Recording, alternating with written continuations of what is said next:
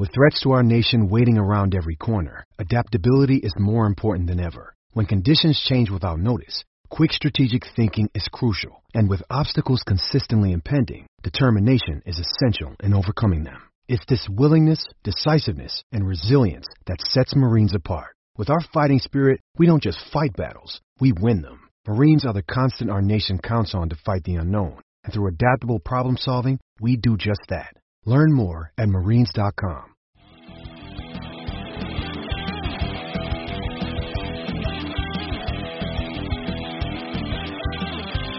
Hey, what's up, everybody? Chris Trapasso here from CBSSports.com, and you are listening to another episode of the Prospect Podcast. As usual, I'm joined by my regular guest, Matthew Collar. And Matt, holy crap, did we have an insane Week 17 in the NFL. We had the Bills scoring 56 points, really 42 points on offense against the Dolphins' #1 scoring defense. In a game that mattered for the Dolphins, we had a crazy Browns-Steelers game that came down to a 2-point conversion. And then we had your classic Rams-Cardinals game with John Wolford against Chris Streveler. That's your classic game in the NFC West to decide if either one of those teams were going to make it to the playoffs. And John Wolford outplayed Streveler. It was a strange game. There was a safety. It was 18-7 at one point. Such a wild and crazy Week 17. A lot of the games didn't really matter, and really forgetting an insane game at the end in that 4 o'clock window. What happened again to the Houston Texans? They take the lead. They give up the lead. They take the lead. They give it up in the end. Ryan Tannehill hits A.J. Brown for a 50-plus yard gain with like under a minute to go, and they doink the field goal in to win the AFC South and secure the #4 seed. Such a really what's becoming a classic loss for the Houston Texans. All of that madness set up what I'm sure is going to be a really fascinating and compelling playoffs, but it also gave us, and at the Prospect, maybe even more right up our alley, the 1 through 18 draft order. So we're going to break that down in this episode from pick 1 all the way through 18, obviously with that extra wild card team this year. It's not 1 through 20. And just give our thoughts on player ranges for these, for specific teams, where we think this could, a quarterback could go. Could this be a run on offensive linemen? But it's finally nice as a draft analyst to have a set in stone draft order. Yeah, no, that's true. And hello, Philadelphia Eagles, with the 6th overall pick. That was not controversial at all how they ended up getting to the 6th overall pick by playing Nate Sudfeld there at the end of the game instead of Jalen Hurts, which seemed to cause a couple of ripples that added on to all of the other crazy stuff that happened. But a couple of teams hurt their draft status by winning. A couple of teams helped their draft status by losing. And Philadelphia jumped from the 9th pick to the 6th pick, which is, sorry to use a double negative, but not insignificant is the way that I would put it, going from 9 to 6, especially if they have any plans to try to trade up or if they want to trade down, which they seem to be a trade down type of team. But we'll get into that. But yes, we finally have it. We've got the start of the draft order, and after a season of watching, Jaguars versus Jets and who was going to be there, and then Houston helping the Miami Dolphins. So the Dolphins had a really tough day, but then Houston losing helped them now have the #3 pick. And, there's just storylines everywhere here. This is why the draft is so popular, of course, but I love this year in particular because of the number of quarterbacks and then the number of teams that could potentially need quarterbacks, and then who's going to fill in around them, who's going to try to trade up and down. There's so much going on here with just the draft order, Chris.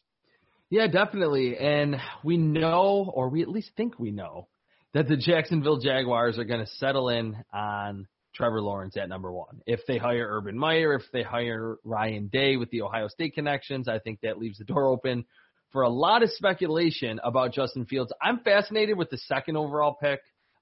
Maybe even more so than that, because I think the NFL likes to have intrigue at the top spot, and we kind of had it with Kyler Murray. Were they going to really not pick him? But the Cardinals obviously ultimately did. I think for the most part, that pick is set in stone. Number 2 overall. It's so funny what's happened over the last 2 weeks that Zach Wilson plays in his bowl game and is absolutely sensational against Central Florida, a team that scores a lot of points but really doesn't have much of a defense. And that was right after Justin Fields had a really bad performance in the Big Ten title game against Northwestern, completed less than 50% of his passes, no touchdowns, 2 interceptions. One was kind of a miscommunication. Another one was an underthrown pass and a great play by the Wildcats cornerback in the red zone or in the end zone. So that was really the Zach Wilson train that has been chugging along this season. It was moving all the way to the number 2 overall pick station. And then against Clemson in the Sugar Bowl, Justin Fields has as many incompletions as touchdowns, 6 in the throttling of the Clemson Tigers. And now everyone's like, oh my God, should the Jacksonville Jaguars pick Justin Fields? And are the Jets fans just smitten with the opportunity to pick either Fields or Wilson? So that to me, it's the prime example of recency bias, bowl game bias, and just the craziness that can ensue, especially when you have more than just 1 or 2 high-quality quarterback prospects and teams that need quarterbacks early in the draft. Yeah, I wouldn't expect anything but Trevor Lawrence to be the number 1 overall pick. But the number 2 overall pick is where it gets pretty fascinating because already you have some people rolling out, or I should say carefully dribbling out, maybe they'll stay with Sam Darnold. And I think that's about as likely as it was with Arizona sticking with Josh Rosen. Yeah, is it possible? Sure. But it would also be a really bad decision. And could the Jets make a really bad decision? Yeah, they most certainly could. Their recent history suggests that they make a lot of really bad decisions. I think it would be just about the worst thing they could do for their franchise to pass on either Zach Wilson or Justin Fields, who in my mind are very similar prospects, not from how exactly they play, but in terms of where you would project their ceiling.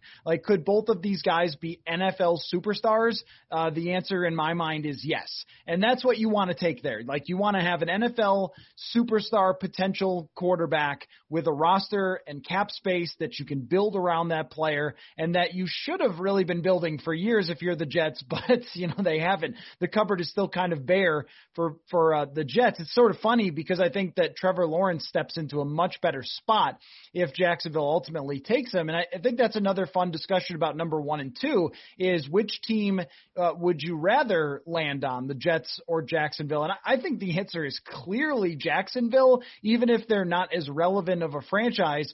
But if you're going to give me DJ Chark and Laviska Shenault to start with, I think I'm going to pick that over the Jets, where I'm not really sure who their quarterback is throwing to right away.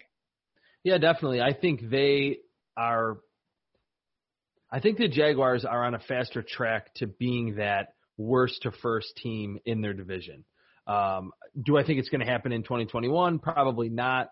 But certainly if you're Trevor Lawrence, you're much happier that that you're the odds-on favorite to be landing at number 1 overall and going to the Jacksonville Jaguars.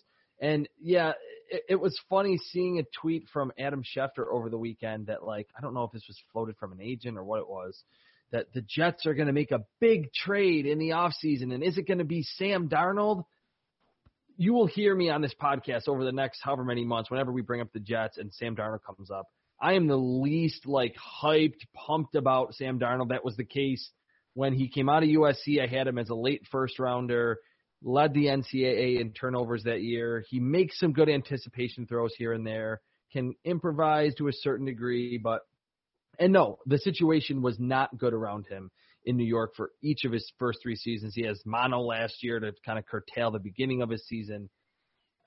There's so many people, though, in the media, there's analysts that are still gung-ho about how good Sam Darnold can be. I just don't see it. I don't think after that redshirt freshman season where he had Juju Smith-Schuster and a really quality environment around him at USC, which we talked about on the previous podcast, he's just been this kind of flashy quarterback. I compared him to Jameis Winston coming out, that he can make ridiculous throws, but he's going to turn the ball over a lot, and he's done that. So, yeah, to your point, I think the Jets would be foolish, and I don't think they will ultimately pick or ultimately stay with Sam Darnold and build around him. It needs to be Justin Fields or Zach Wilson. But now it's funny that they're going to have to really sit down and do so much due diligence on both quarterbacks.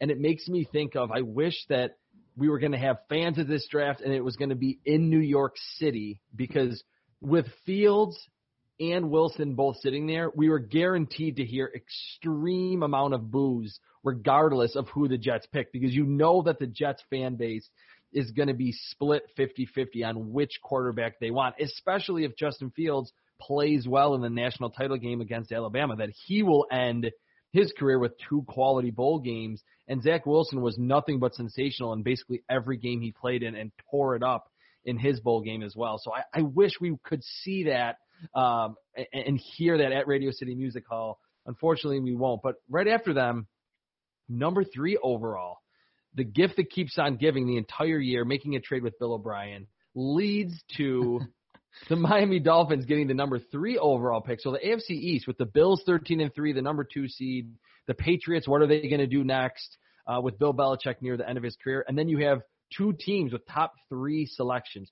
What do you think, Matt, about how the Dolphins handled Tua this year and what they or how they should view him going into his second season? Is this a spot where they should maybe think of that third quarterback, whether it be Fields or Wilson, even though they just picked Tua inside the top 5 last year? Well, there was another team that was in this very same position last year, and that was the football team, the Washington Sharks. And the Sharks decided that they were all set. They didn't need to draft Tua or Justin Herbert. They were good. They've got Dwayne Haskins, and they're going to move forward with him. Right? Because, a lot of times you do find out pretty quickly. And as I was listening to you talk about Sam Darnold, I kept thinking about, how many quarterbacks can I ever think of who were drafted high and then their teams moved on after their first contract, and then those teams really regretted it? I can't think of too many examples where that happened. You have a guy in your building for long enough, you get to see him every single day in practice, and then you get to see, a couple seasons worth of games. Usually if something's there, even if he has started out pretty slowly, right, into his career. Like Eli Manning started out his career pretty slowly. Well, that's okay. The Giants stuck with him, and it worked out okay. A lot of times, within a year or 2 years if someone's going to be able to cut it. And even if you don't, and you have a chance to draft another quarterback who has a higher ceiling or might be just more physically gifted, you should do that, because you can always trade the other guy. And that is what I would be thinking with Tua, is if you draft, let's say it ends up being Zach Wilson in this spot. If you draft Zach Wilson, you immediately have a player with better arm talent than Tua, and I don't even think it's close. So there's one thing in your favor. The other thing in your favor is that Tua will have at least shown enough in a handful of games for some other quarterback desperate team to say, okay, we'll give you a second-round pick for him, just like the Dolphins gave a second-round pick for Josh Rosen. It's almost a guarantee that someone gives a second-round pick for Darnold, and he's got, 3 or 4 years of not playing well? I mean, Exactly. it really shows you just the value of that position. The other thing is, too, is that the Dolphins are probably a good spot for a quarterback, and you might say they're a quarterback away from being a serious contender with a good defensive coach, save for Week 17, and with a lot of good defensive players, some offensive pieces to build on. It's not great, but they could build on it. And you know what? If Tua and Zach Wilson are in training camp together and Tua is way better, that's okay. Then you have your franchise quarterback. That's the goal. It shouldn't be, we don't want to upset the apple cart here. It should be, how can we best put our team in a position long-term to win? And that answer might be Zach Wilson or Justin Fields, rather than, hey, let's draft a receiver because the receiver is going to make the difference for Tua. Well, you would appreciate the comparison with E.J. Manuel and Sammy Watkins was supposed to change E.J. Manuel. Didn't happen, usually doesn't. So if I were them, I would absolutely be thinking quarterback. Yeah, I think you hit the nail right on the head there, Matt. And there's so many layers to this Tua thing. Like the whole benching, and then Ryan Fitzpatrick starting, and then Ryan Fitzpatrick coming in as the closer.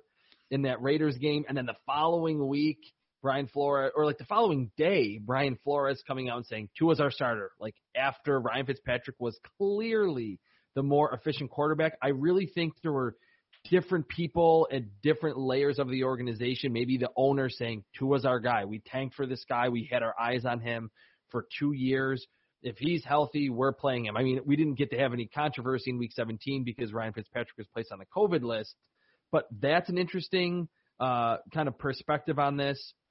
Your point about the arm talent, and that was one of my key concerns about Tua Tagovailoa, is that watching him in the same draft class as Joe Burrow and certainly with Justin Herbert, the one like on-field knock that I wrote in terms of traits was like, Joe Burrow and Justin Herbert makes throws every week that Tua just can't make. Yep. And not to totally bury him for what he did against the Bills defense, and a lot of which was in the second half, backups. He threw a couple interceptions that were pretty ugly.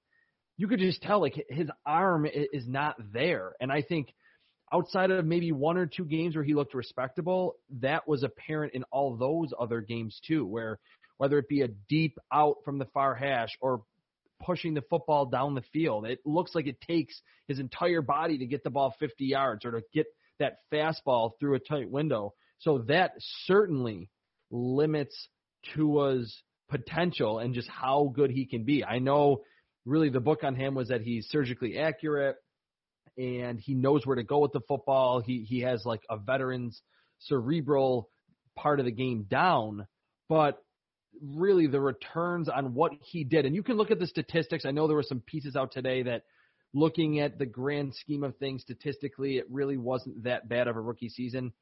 Anyone watched that Dolphins defense this year, it was dink and dunk more than I've ever seen. Like it was more dink and dunk than the Steelers offense was when they had their little rough patch after starting 11-0. It was a screen or a drag route or a check down. And there were some yards after the catch. Myles Gaskin made some plays. Devontae Parker is a good number 1 wide receiver, but Tua, in terms of making high-quality throws, just wasn't there. The one other point that I think would really align with what you said about the Dolphins really should seriously consider picking a quarterback, they have that second pick in the first round. So say pick Justin Fields at number 3. Say the Jets fall in love with Zach Wilson. Justin Fields has a much higher ceiling than Tua Tagovailoa. You can still pick, say, the best wide receiver on the board at number 18 overall and just say, all right, let's get this guy to help Tua in his first half of his second season. And if Tua, with this first-round pick wide receiver, they still have money to spend in free agency, add some offensive linemen. Maybe that picks on an offensive lineman. Maybe they deem that more important than a receiver. So you can still kind of build around Tua a little bit with that second first-round selection.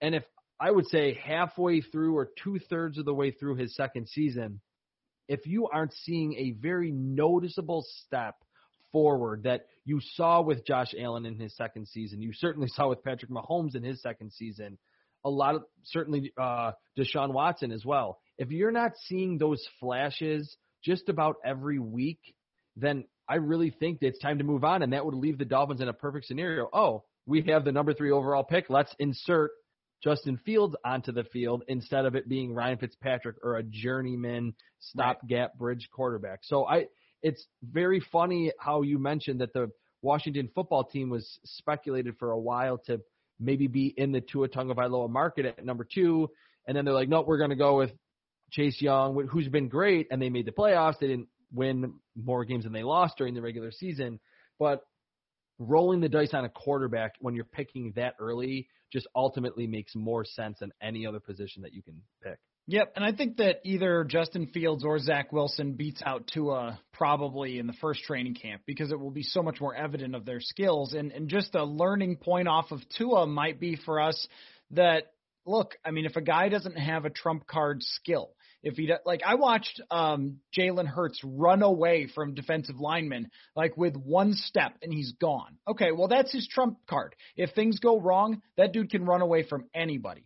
And if it comes to, arm strength with certain quarterbacks like Justin Herbert, things are going wrong. You need a big play down the field. There's his huge arm. Well, what is that for, someone like Tua? It was supposed to be accuracy, anticipation, but that really didn't show up this year. And it sort of looked at times like Danny Warfel for older people, I guess, or millennials, late millennials, when Danny Warfel absolutely demolished college football, won the Heisman for Florida way back in the day, and then he got to the NFL, and it was just so clear that the arm wasn't strong enough. It's like, well, this is over before it started with Danny Warfel. And if you're going to be the guy who wins with anticipation and accuracy, that's your big thing.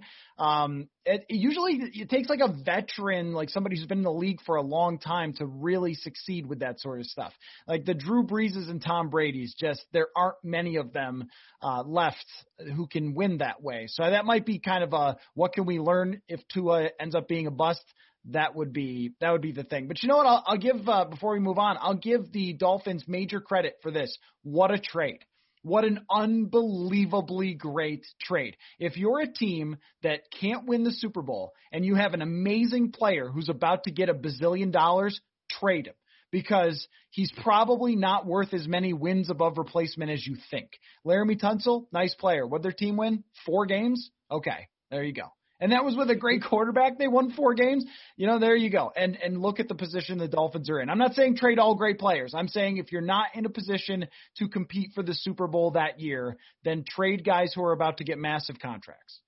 Yeah, we always hear that Brian Flores is, of course, off the Bill Belichick coaching tree. That was a Bill Belichick-esque decision for Brian Flores to make right away when he was the head coach. Like, oh, hey, we have this former top 10 or top 15 pick at left tackle. We're going to make him the highest paid tackle in the league. And he was like, no way, and they got a king's ransom for Laramie Tunsil. And now they have this really advantageous situation where who knows if the owners love Tua, if Brian Flores does, who it is, but they will at least give themselves the opportunity to pick a quarterback if they want to. And I could really see what you said, picking Zach Wilson.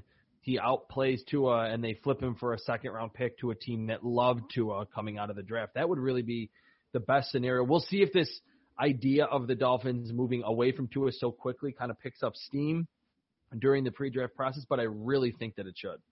Oh, yeah, definitely. And, with the next team on the list, Atlanta, I could see people calling me ridiculous for saying this, but if the top 4 teams went quarterback here, I don't even think it's a bad idea. We talked about how, Trey Lance, it's hard to tell, or actually that was on my show where you and I talked on Purple Insider about how Trey Lance might drop into the middle of the first round because it's just hard to figure out what Trey Lance actually is. But Atlanta is one of those teams that just makes so much sense for him. And with the way that teams are thinking, the position that these teams are in, I know it's unprecedented for 4 quarterbacks to go in a row, but I don't think it's the craziest thing I've ever heard. There's so many ways that, Atlanta could go. They could go the trade down route for a team that maybe wants to get one specific player. They could draft Penei Sewell. They could take, defense has been bad for them for a long time. So there's lots of options, but the biggest intrigue of this draft for me, Chris, is could 4 teams, actually 4 in a row, all take quarterbacks? Well, what I'll say on this, to your point, is that I would view Trey Lance as someone that in a vacuum should go probably in the middle or the back part of the first round. Mm-hmm. But I will never fault a team like that's in the situation that the Falcons are in. They're picking number 4 overall. Matt Ryan has been playing on this most player-friendly contract I've ever seen that he signed in 2018 for a while. He's getting up there nearing 40. That if they're like, hey, we kind of view Trey Lance as like the 15th best player in this draft, but we're going to pick him at number 4 overall. I wouldn't even categorize that as really a reach, especially if you have that mentorship built in, like I talked about on your show that the Vikings could have with Kirk Cousins and Trey Lance. That's the one position where if you fall in love with a quarterback and it's a few picks ahead of where you would ultimately value him on your team's big board, I'm fine with it. It would be kind of hard for the Falcons to trade away Matt Ryan. He's still due a ton of money if they release him before the June 1st deadline. Like there'll be taking on a dead cap hit of like over $40 million. There is a $7.5 million roster bonus that's due in March, but there's still so much money left on that contract. They really can't conceivably trade him without taking a gigantic dead cap hit until 2022. That could be a dark horse spot for that fourth quarterback in a row. Maybe like we have seen teams realize that we shouldn't pick running backs super early. Maybe more teams are like, let's just keep picking quarterbacks. And it's a good class to do it. This is not Christian Ponder and Blaine Gabbert and Jake Locker in this draft class. That would be awesome to see. And I would really applaud the Falcons for saying, hey, look, Matt Ryan, a legend for this franchise, but let's try to move on and take a long-term view at the quarterback spot as they try to rebuild themselves into a contender. My go-to with that is the Mike Glennon, Ryan Nassib debates that were heated leading up to that draft. But this is the exact opposite. Now, the other directions they could go for me are all over the board. If it's me running the team because I'm obsessed with offense driving the success in the NFL and then trying to scheme enough defense to be good, I'm saying Jamar Chase. I'm saying, go get a great weapon here to put along with Ridley and Julio Jones as he goes into the late part of his career. The best that Matt Ryan ever was running a Shanahan-style, like play-action offense with lots of weapons all over the field. And I think it was something that we didn't talk about that much, that some of those weapons left or some of those weapons got hurt. And the offensive line was another part of this too, that wasn't as good after that. So there's also a case here for drafting offensive line. I think that there's so many holes on Atlanta's roster that you could make a case for just about anything. But if you are going to say, no, we're sticking with Matt Ryan, old Matt Ryan, he is our guy going forward, then give him just more to work with. I mean, he's already got a lot, but give him more and see if that's the route there, because giving him less is probably not going to do it. Yeah, I think that's probably the right way to look at it if you're the Falcons. They do have a lot of moving parts. They're going to have a new coach, a new GM in place, so it'll really be interesting. I think the Falcons at 4, the Lions at 7 seem like similar teams to me in terms of the direction that they could go. They're going to have new coaches, new GMs. They have these older quarterbacks that have been like high end of the middle tier. At times they've looked elite, but they haven't really stayed in that elite group for a prolonged period. That both of those quarterbacks, too, Matt Ryan and Matt Stafford, are on these gigantic contracts that are a little restrictive for the rest of the team. It wouldn't be surprising. I think it's a little bit more likely that Matthew Stafford is playing on a new team next year than Matt Ryan. Interesting. But signaling for the future, if the Falcons go Trey Lance at 4, I think that would be a lot of fun, and it would really signal not only them turning the page maybe in 2022 at the quarterback spot, but again, teams realizing how valuable quarterbacks are. And if you're having the opportunity to be so bad that you're picking so early, you might as well use it on that pick on the most valuable position on the field. So let's say that happens and you're Cincinnati. I mean, you're throwing a parade. Like, thank you, everyone in front of us, because now we get the best player in the NFL draft that is not a quarterback. And to me, that is Sewell. And I think that trade down is an option here, but I would also, if I'm them, I'm trying to get that franchise left tackle and never apologize for that. They have good weapons in Cincinnati already. They'll get Joe Mixon back. They've got good wide receivers, but their offensive line was a bleep show this year, and they need to start rebuilding that. And what better spot? I know we're sort of doing, like, in a way, like a semi-mock draft here. But, like, I love that scenario as happening, and if I'm Cincinnati, I love who ended up in front of me if I'm Cincinnati, because I've probably got a shot at one of the 2 or 3 best players in the entire draft here. Yeah, when the Bengals beat the Steelers in that primetime game a few weeks ago, it was like following it on Twitter. Like, a lot of Bengals fans were like happy because they just despise the Steelers and they had lost a bunch of games in a row to them. Right. But then you saw a lot of Bengals fans like upset that they were kind of playing their way potentially out of that number 3 pick. And for the longest time, and this proves how quickly things change in terms of where we view specific prospects going, for the longest time it was Trevor Lawrence at 1, regardless of who was picking him, Justin Fields at 2, Penei Sewell at 3 to the Bengals. They win that game, they're out of it. oh no, they're going to pick outside the top 5. They ultimately land at 5. And I think it's still a reasonable expectation that they will be able to get him. And after Joe Burrow goes down with an injury this season, and the fact that the Bengals don't really like to spend a lot in free agency to bring in, like you said in a previous podcast, which I think is a good way to do it, bringing in veteran offensive linemen who you know are going to just be good blockers that might be 27 or 28 years old. They can get Penei Sewell on a relatively cheaper contract at a very young age. One thing I will say before we kind of move down in kind of outside the top 10, I recently finished like the top 10 offensive tackle prospects, and we'll probably do like a position-by-position rundown over the next couple months. And I watched Penei Sewell again. I watched him over the summer, really liked what I saw. And after watching him, after I watched a lot of the others, the Christian Darrisaw's with Sean Slater, Elijah Vera Tucker, Samuel Cosme, like there's a really high amount. There's an abundance of quality offensive tackle prospects in this class.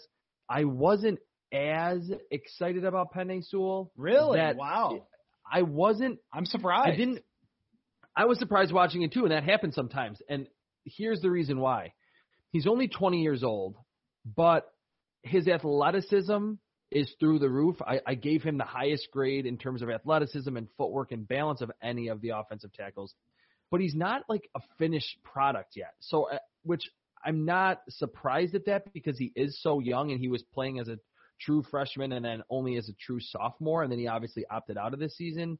But at times he can lunge a little bit. His balance isn't perfect. If the timing in his kick slide isn't there, like if there's any delayed blitz, sometimes at the second level he gets a little over anxious. So it's like I didn't really know how to feel about it because it's like I'm not surprised because he's so young and he's so inexperienced. But trait-wise, he's the most exceptional offensive tackle prospect. And I do still think he is one of the premier talents. I just wasn't as like Tristan Wirf's film was better. I thought Jonah Williams' film was better in terms of just the fundamentals of playing the game. But those are two players who were a lot more experienced and really came with that pro-ready label. I think Sewell actually has a higher ceiling than both of those players because of his size and his athleticism. So I don't want to like scare away Bengals fans from Penei Sewell. It would be great if they could pick him there. But I just had to put that into this podcast before I talk about that more at length later, that he's a little bit more traits, like he's a little bit more of a traits prospect than I expected. Like rewatching him, I was expecting to barely see anyone beat him whatsoever, but there were more reps than I expected or that I remembered seeing from Penei Sewell over the summer. You know, as you're saying that, I keep thinking trade down Bengals. Like if someone takes Sewell before you, and then you're saying there's other, tackle prospects and they're kind of similar or in the similar ballpark, or I mean, just the fact that you don't have to take a tackle if you're Cincinnati, another team that has so many holes on the roster, they could take kind of whatever works for them. They need defense all over the field. I mean, they could use a lot of different things. So that to me is, oh, hello, Denver, you're obsessed with Trey Lance, or I mean, Carolina could be another team that tries to trade up.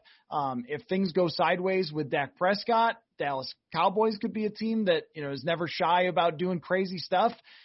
There's a lot of potential options there, and I think that if you're a Cincinnati fan, I understand why you're annoyed at picking fifth and not third, but I think that it's weird to talk about Cincinnati as like the most fascinating team in the NFL draft is the Bengals, but they're up there. They're way up there because of the sheer number of options that they have.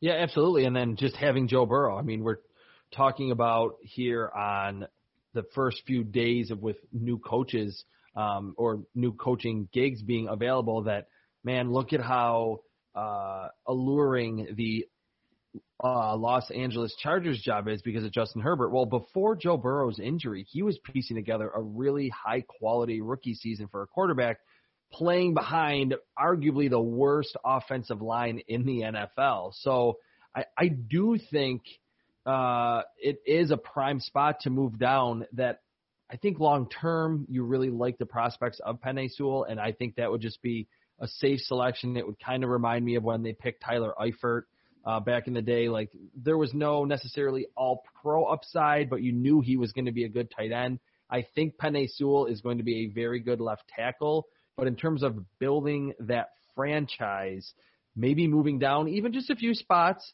and picking the second offensive tackle, getting maybe a second rounder and a fourth rounder in the process would probably be better for this team. Not, again, and I said it on the previous podcast, your goal is to win the Super Bowl. It's not to go 9-7 and squeak into the wild card and lose in the first round.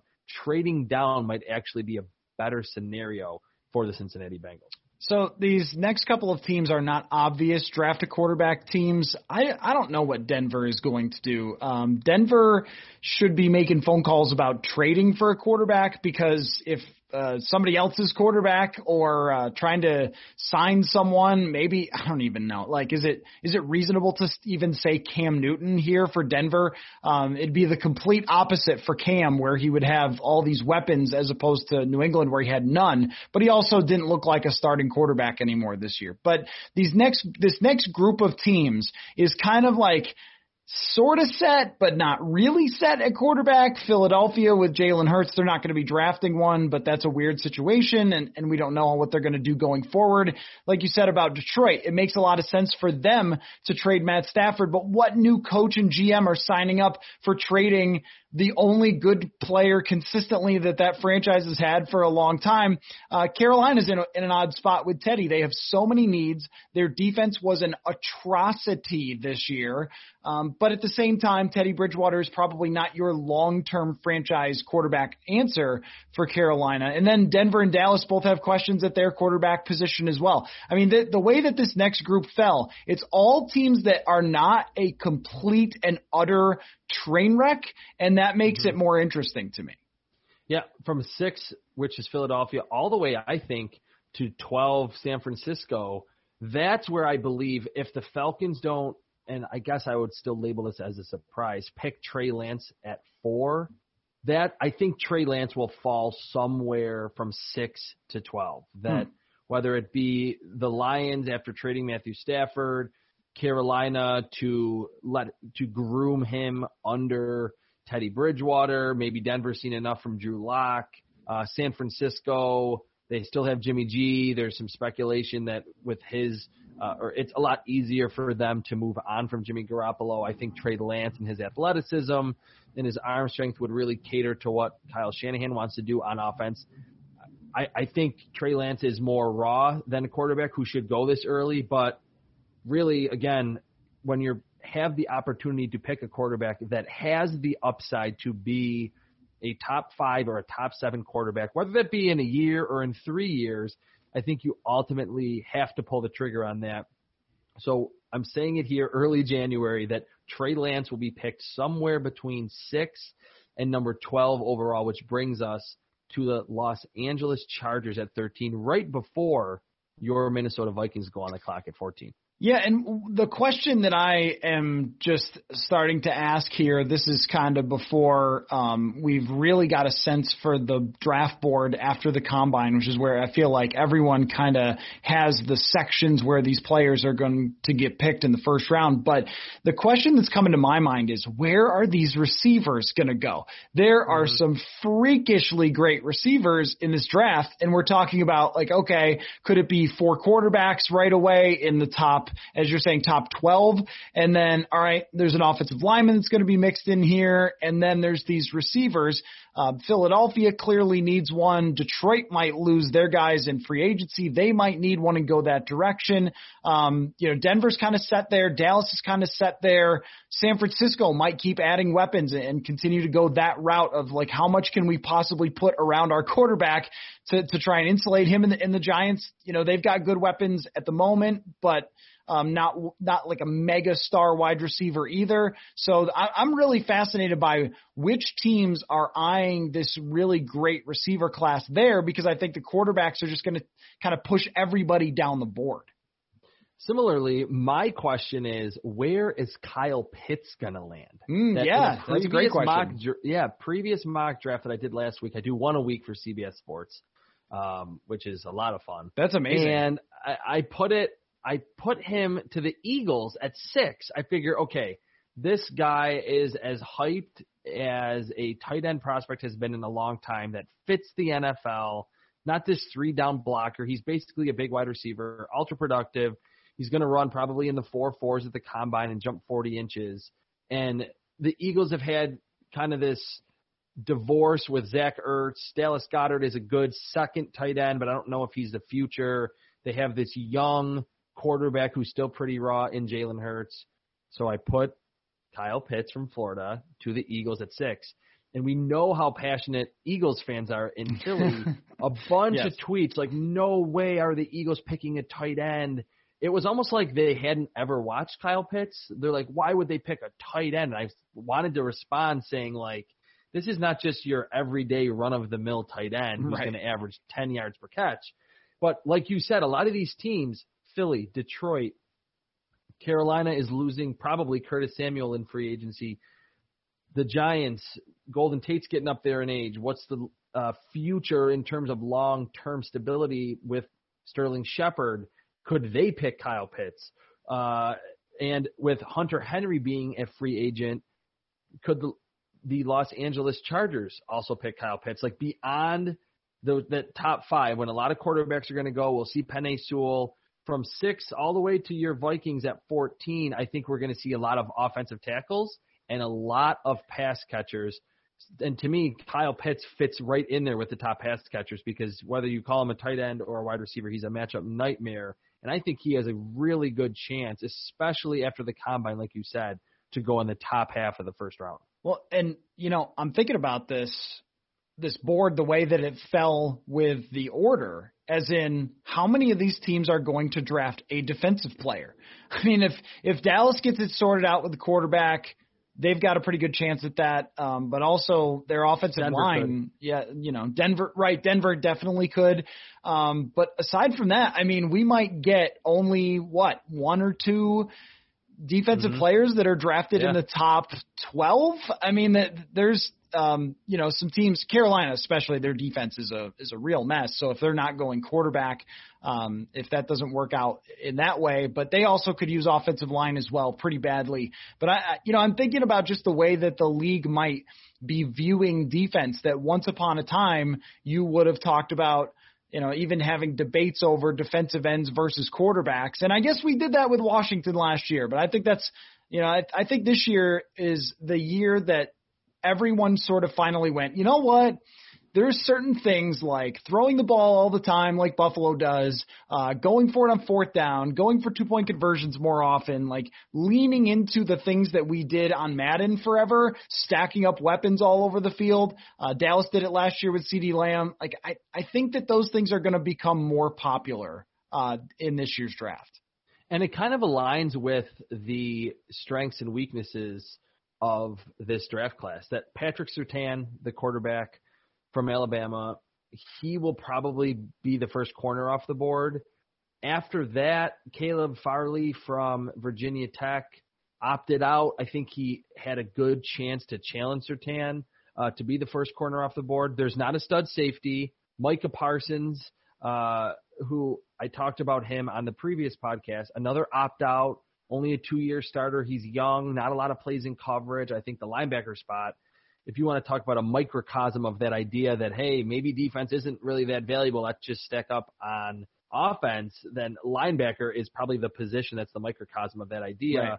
And defensive end, Kwity Paye is there at Michigan, a freak. He only played 4 games. I don't know if he's like a slam dunk to go inside the top 10 or the top 15 even. So, yeah, I think we're going to see a top, just looking at the board, like you said, and just running through the prospects in my head, the top prospects, we might see like 13 or 14 picks inside the top 20, or let's call it the lottery, the top 18, that will actually be on the offensive side of the ball, whether it be quarterbacks, offensive tackles, and wide receivers. And that is a sign of what is valuable in today's NFL. The 3 most valuable positions on the field will rightfully be prioritized by a lot of these teams early in the draft.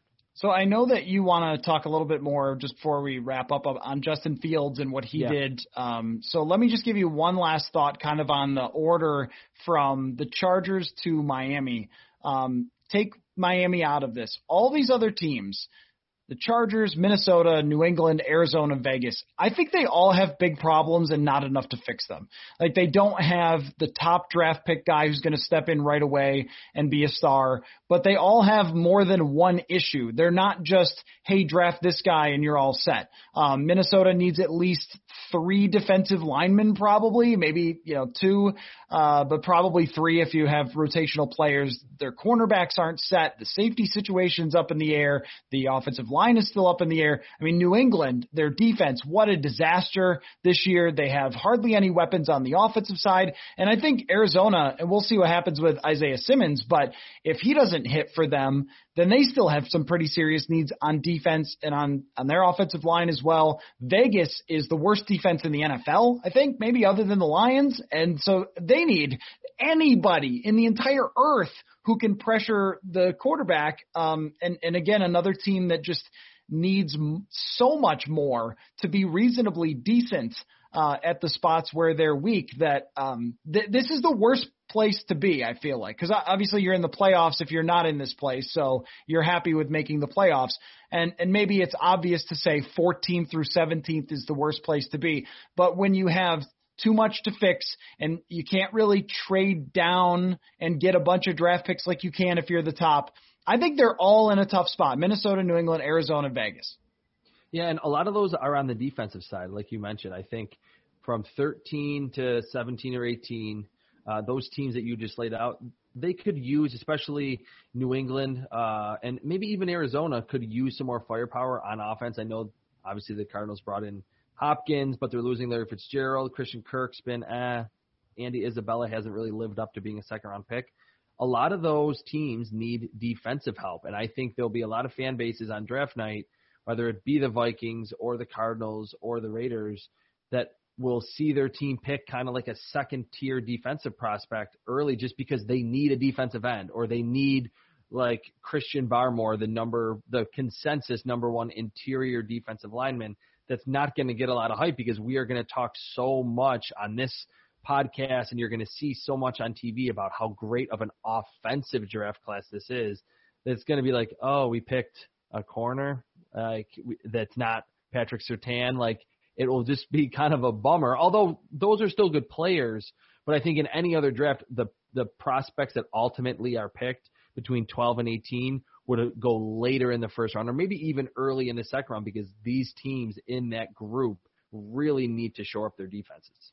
Yeah, and defense is not something that's fixed with just that one player. It's not like, oh, you drafted a quarterback and now you're kind of all set there, or even one wide receiver that can change an offense. That's not always the case with one pass rusher or one corner. Justin Fields in the national championship, or not, the Final Four. Sugar Bowl. Amazing.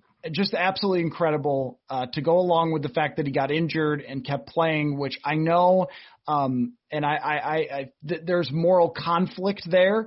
And I was among the people thinking as it was happening, please take him out of the game. Do not risk his future. What are you doing? And then when you hear the story after the game about shooting him up without even telling him what his injury is, like this is blues. Right. I know that came to mind. I mean, this is a case for anybody who's an NFL prospect and is, going to get drafted.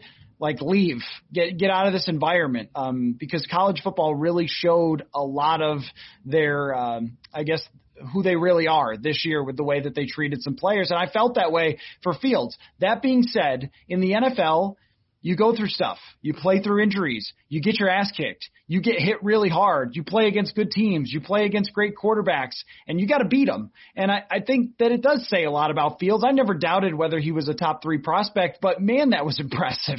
I think that's my takeaway is, well, that's what NFL life is going to be like. Sometimes you're going to get killed by somebody, and you got to get up and keep playing.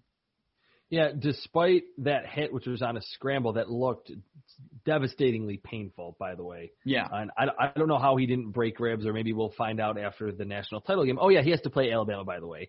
After that national title game, we'll probably find out that he has some internal injury that was just to his ribs or something. Beyond that, I think the game against Clemson was good for the long-term view of whichever team ultimately picks him. And the Jets are going to do their due due diligence. Hopefully, for the Dolphins' sake, they do, maybe even the Falcons, of what Justin Fields can be behind a quality offensive line. That was the one concern Clemson had going into this game. They don't really have that Cleveland Ferrell, that Christian Wilkins, that stud defensive lineman or multiple stud defensive linemen that are going to be picked early. And Ohio State's offensive line was outstanding in the game. That only to have 6 incompletions with 6 touchdowns, he was in complete command. His accuracy, to me, which has always been probably his greatest strength after how good of an arm he has, was really remarkable. That the first touchdown was an absolute laser.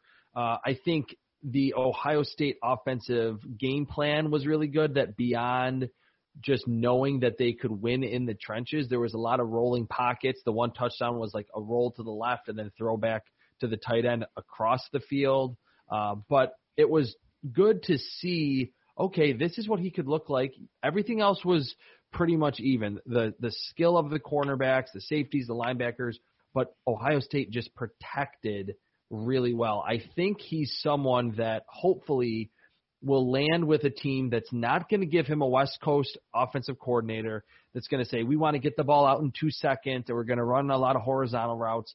As we saw against Clemson, that 63-yard pass in the air to Chris Olave, that was really, to me, the dagger in the third quarter. That was like a fitting point that Justin Fields needs to be in a vertical-based offense that's going to take a lot of shots. Whether they use play action or not, I don't think it matters. There was multiple throws, 20, 30, 40, and then that 65-yarder down the field that really illustrated how effortless it is for him to throw the football that hard and that long, and that he can still have accuracy while doing that. So I just hope that he gets with a team that is not going to try to pigeonhole him into this methodical quarterback that's hyper accurate to short levels of the field. Let him rip the football like he did against Clemson. And I'm really fascinated to see what he does against the ultimate defensive mastermind. I mean, Brent Venables, the Clemson defensive coordinator, has a sterling reputation, but what he does against Nick Saban, it was the most impressive performance that I've seen from a quarterback watching all these quarterbacks, given that he got hurt, given that it was Clemson. They beat Ohio State last year. They came back, and Justin Fields threw 2 interceptions in that game.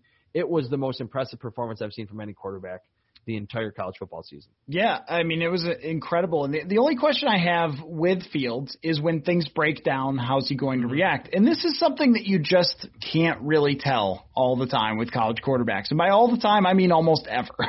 I mean, look at the Oklahoma guys. The offensive line university, they stand back there. Baker Mayfield had all day. Kyler Murray a lot of times had all day. And you know, a lot of times these guys have draftable offensive linemen. The defensive linemen, there's like 3 or 4 in college football who ever pressure the quarterback consistently on a week-to-week basis.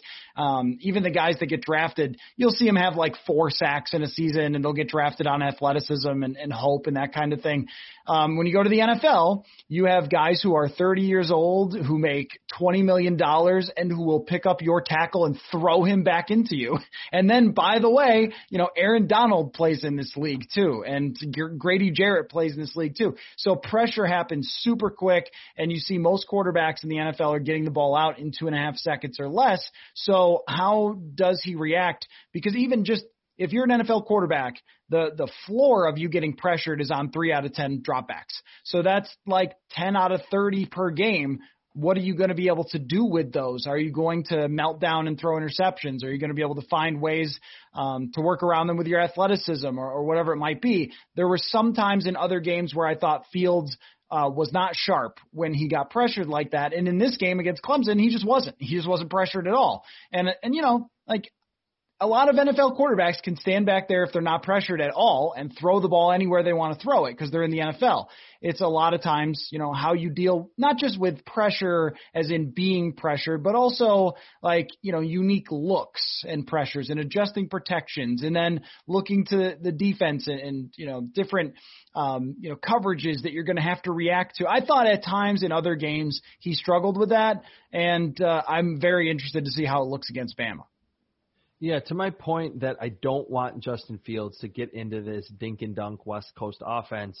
was kind of a larger point that I was trying to make that I can say now, that I don't think that he's this hyper fast processor that would work well in that system. Mm-hmm. And like you said, there have been games, Indiana, Northwestern, that when things weren't there on his first or his second read, he kind of didn't know what to do, and he kind of just leaned on his athleticism, which I think he is a high-caliber athlete for the quarterback position. But a lot of those times you want the quarterback to be able to either get outside the pocket, keep his eyes up, make a play downfield, or just drift inside the pocket and maybe get to that backside tight end or that third read or the check down. And I think it takes him a split second longer than even someone like Zach Wilson. I think Zach Wilson can be that point guard and dink and dunk and get it out quick and understand where coverage is dictating he needs to go with the football. I think Justin Fields, that's why I want him in a vertical-based offense that's giving him a half-field read and saying, play action fake, look up. You can either throw it to the post or you can throw it to the go route. You need to watch the safety. If the safety runs toward the middle of the field, throw the go route down the sideline. And even if you have to wait an extra second and you have to throw it 60 yards in the air, we trust that you can do that. That's why I want him in that type of system, because beyond just the arm strength ability, I don't know if he's there quite yet in terms of processing and quickly getting through his reads. And that's why, like you said, when things break down, I don't really know if I can trust him in those situations yet, beyond running with the football. So yes, that will be the one concern that a lot of people will have with Justin Fields, including myself. But for those 6 or 7 out of 10 of his dropbacks that where he's kept clean, I want to be able to hit as big of a play as possible, because I'm not sure what's going to happen when he is pressured on those 2 or 3 other times he drops back. Yeah, it's a great point. Kind of put him under that Justin Herbert sort of umbrella of like, this guy can be a complete franchise changer with his deep ball. Let him throw it deep. I mean, it's funny, what's old is new, right? I mean, you go back to the 70s, you have like Terry Bradshaw just going nuts, throwing 50, 60-yard bombs all the time. And then we went to a lot of, everyone should be like Peyton Manning and throw quick passes and run everything at the line of scrimmage. And now we're back to like, hey, wait, who can throw it the farthest and the hardest again? And it's kind of funny how that comes around. But I love the idea of Justin Fields in a play action and deep shot offense. We usually think of those rollout offenses as the Kirk Cousins or the Jared Goffs or something. But if you have an athlete with a great arm doing that, I think that's where you're bootlegging the guy out. He can take off, he can throw underneath, or he can, heave it deep. I love that idea for him. I don't necessarily love the idea of him standing at the line of scrimmage trying to make a ton of checks and pick a bunch of defenses apart and things like that. Yep. Yeah, and that leads me to my comparison that just dawned on me while I was rewatching that Clemson-Ohio State game. And it's not perfect because there comes with a few caveats. He reminds me of not as natural of a playmaker, but actually more talented version of Deshaun Watson. That watching him this year, he had a great individual season for the Texans. This year and in any of his first 3 or 4 seasons, he's not someone that's like the most accurate quarterback in the league. And there are even deep shots that he takes that sail over the head of whether it be Will Fuller or even last year or in previous seasons of DeAndre Hopkins. But he was always a high yards per attempt quarterback because he could misfire or he could take a lot of sacks. And I think Watson is a better improviser, but he will hit those big plays because he's so good with his accuracy down the field. He's ultra aggressive. He's willing to trust his arm down the field. And I think that is where Justin Fields is. Also, Deshaun Watson had 1 extra season as a starting quarterback at Clemson. 3 years of full starting experience. Justin Fields is going to enter the draft with only 2. So he kind of reminds me of maybe like the year before Deshaun Watson came out. That's where I kind of view Justin Fields. I think his arm might be a tick stronger, and I think you could use him a little more in the designed run game than you want for Watson.